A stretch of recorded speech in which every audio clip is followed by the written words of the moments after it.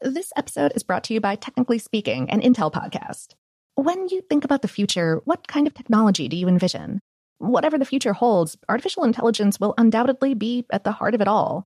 Join Graham Class as he hosts Season 2 of Technically Speaking, an Intel podcast, and hears from the minds transforming healthcare, retail, entertainment, personal computing, and more with the help of AI. Tune in every other Tuesday and explore the latest technology that's changing our world today and creating a more accessible tomorrow. Listen to Technically Speaking, an Intel podcast on the iHeartRadio app, Apple Podcasts, or wherever you get your podcasts. Today's episode is brought to you by Canva. We're all looking for ways to make an impact at work, but not all of us are skilled in visual design. Canva helps you get your point across, simply and beautifully. It's easy to design Canva presentations, docs, whiteboards, and videos. You start with a designer-made template and customize it with your content. Plus, add graphics, charts, and more from Canva's massive media library. Whatever department you work in, Canva is perfect for any task. Sales decks, hiring docs, marketing brainstorms, employee videos, you name it. Anyone at work can design with Canva. Start designing today at canva.com. Designed for work. Okay, picture this. It's Friday afternoon when a thought hits you. I can spend another weekend doing the same old whatever, or I can hop into my all-new Hyundai Santa Fe and hit the road. With available H-Track all-wheel drive and 3-row seating, my whole family can head deep into the wild. Conquer the weekend in the all-new Hyundai Santa Fe. Visit HyundaiUSA.com or call 562-314-4603 for more details. Hyundai, there's joy in every journey. Focus Features presents Back to Black. I want people to hear my voice and just forget their troubles. Experience the music and her story. Know this, I ain't no Spice Girl. Like never before. That's my daughter. That's my Amy. On the big screen. I want to be remembered for just being me. Amy Winehouse, Back to Black, directed by Sam Taylor Johnson. Rated R, under 17, not a minute without parent. Only in theaters May 17th. The Kakadu plum is an Australian native superfood containing 100 times more vitamin C than oranges. So why have you never heard of it? PR. No one's drinking a Kakadu smoothie? I'm JB Smoove, and that was a full episode of my new podcast, Straightforward, inspired by guaranteed straightforward pricing from AT&T Fiber. Get what you want without the complicated. AT&T Fiber, live like a gigillionaire. Available wherever you get your podcasts. Limited availability in select areas. Visit AT&T.com/hypergig for details.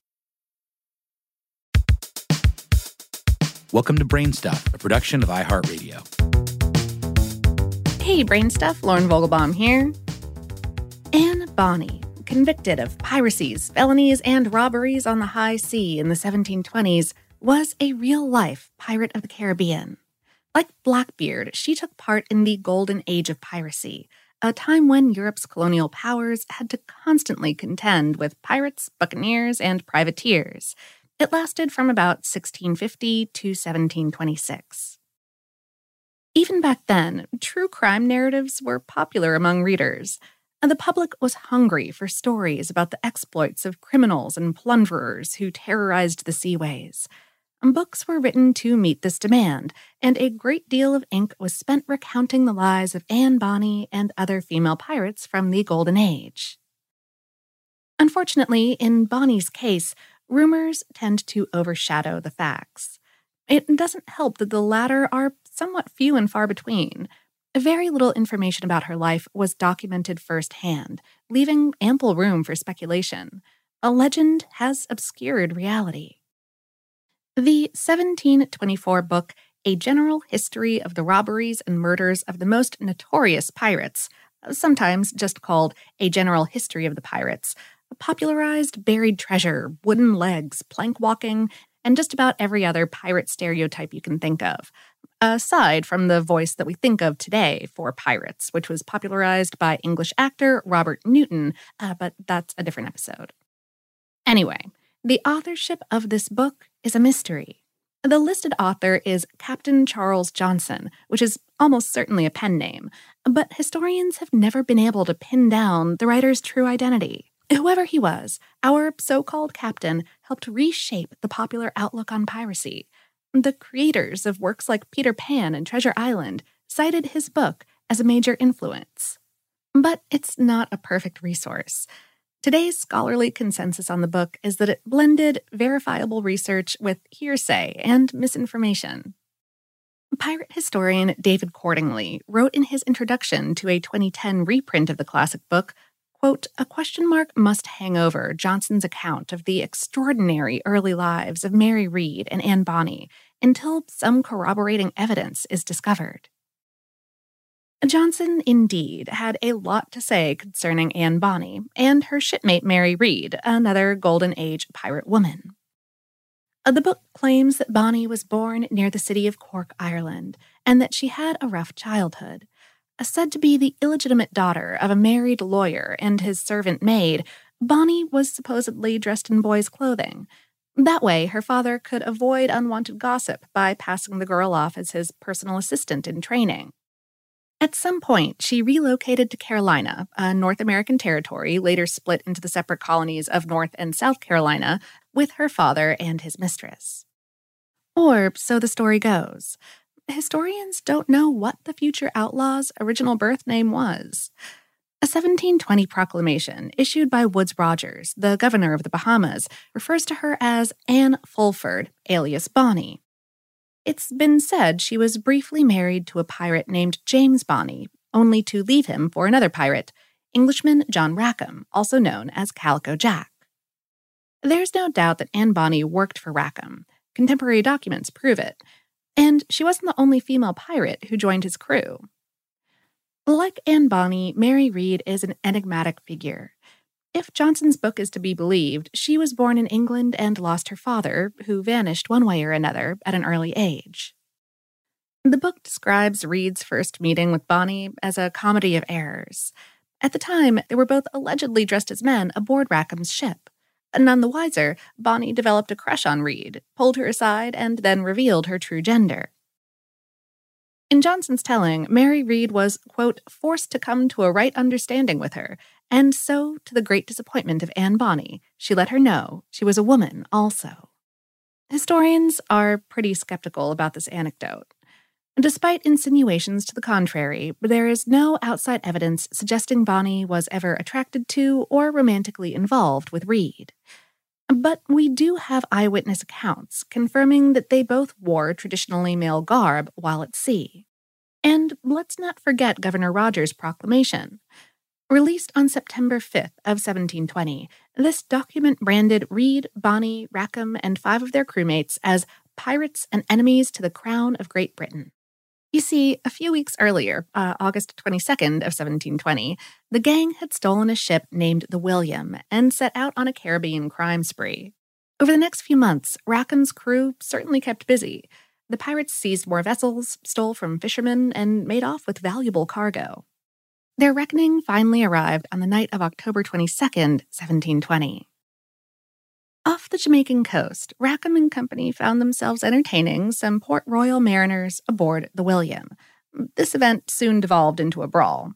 Suddenly, their ship was spotted by the pirate-hunting captain Jonathan Barnett. In short order, Barnett's men crippled the William and took her crew into custody. Next came a series of trials held in what's now Spanish Town, Jamaica. Rackham was found guilty of various crimes. For these, he and the majority of his male crewmen were hanged that fall. The trial of Anne Bonny and Mary Read was set for November 28th of 1720, but this one had a twist ending. It was established that both women had committed felonies, robberies, and, of course, piracy. One victim who testified against them was one Dorothy Thomas. She said she'd been in a canoe minding her own business when the pirate gang robbed her.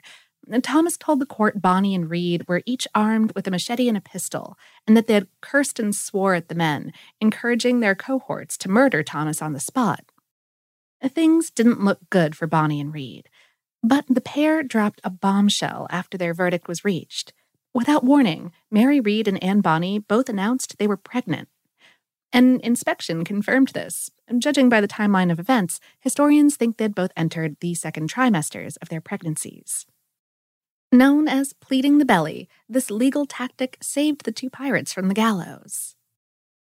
A woman by the name of Mary Read passed away on April 28th of 1721 and was buried in St. Catherine, Jamaica that same day. It's likely this was the very person who had sailed and fought with Anne Bonny. Bonny's own fate is more ambiguous. Nothing concrete is known about what the former pirate did with the rest of her life. Captain Johnson wrote, "She was continued in prison to the time of her lying in, and afterwards reprieved from time to time. But what has become of her since, we cannot tell. Only this we know, that she was not executed."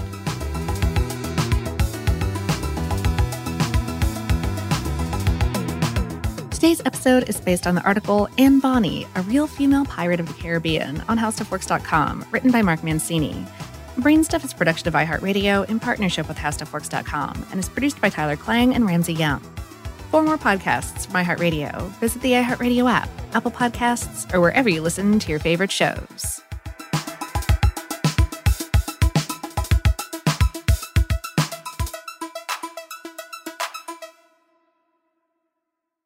Xfinity has free premium networks for everyone this month, no matter what kind of entertainment you love. Addicted to true crime? Catch killer cases and more spine-tingling shows on A&E Crime Central. Crave adventure? Explore Asian action movies on Hi-YAH. Searching for something extreme? Check out skating, snowboarding, and more on Fuel TV Plus, the global home of action sports. And find crowd-pleasing bops on iHeartRadio's Hit Nation playlist. There's new free shows and movies to love every week. Say free this week in your Xfinity voice remote.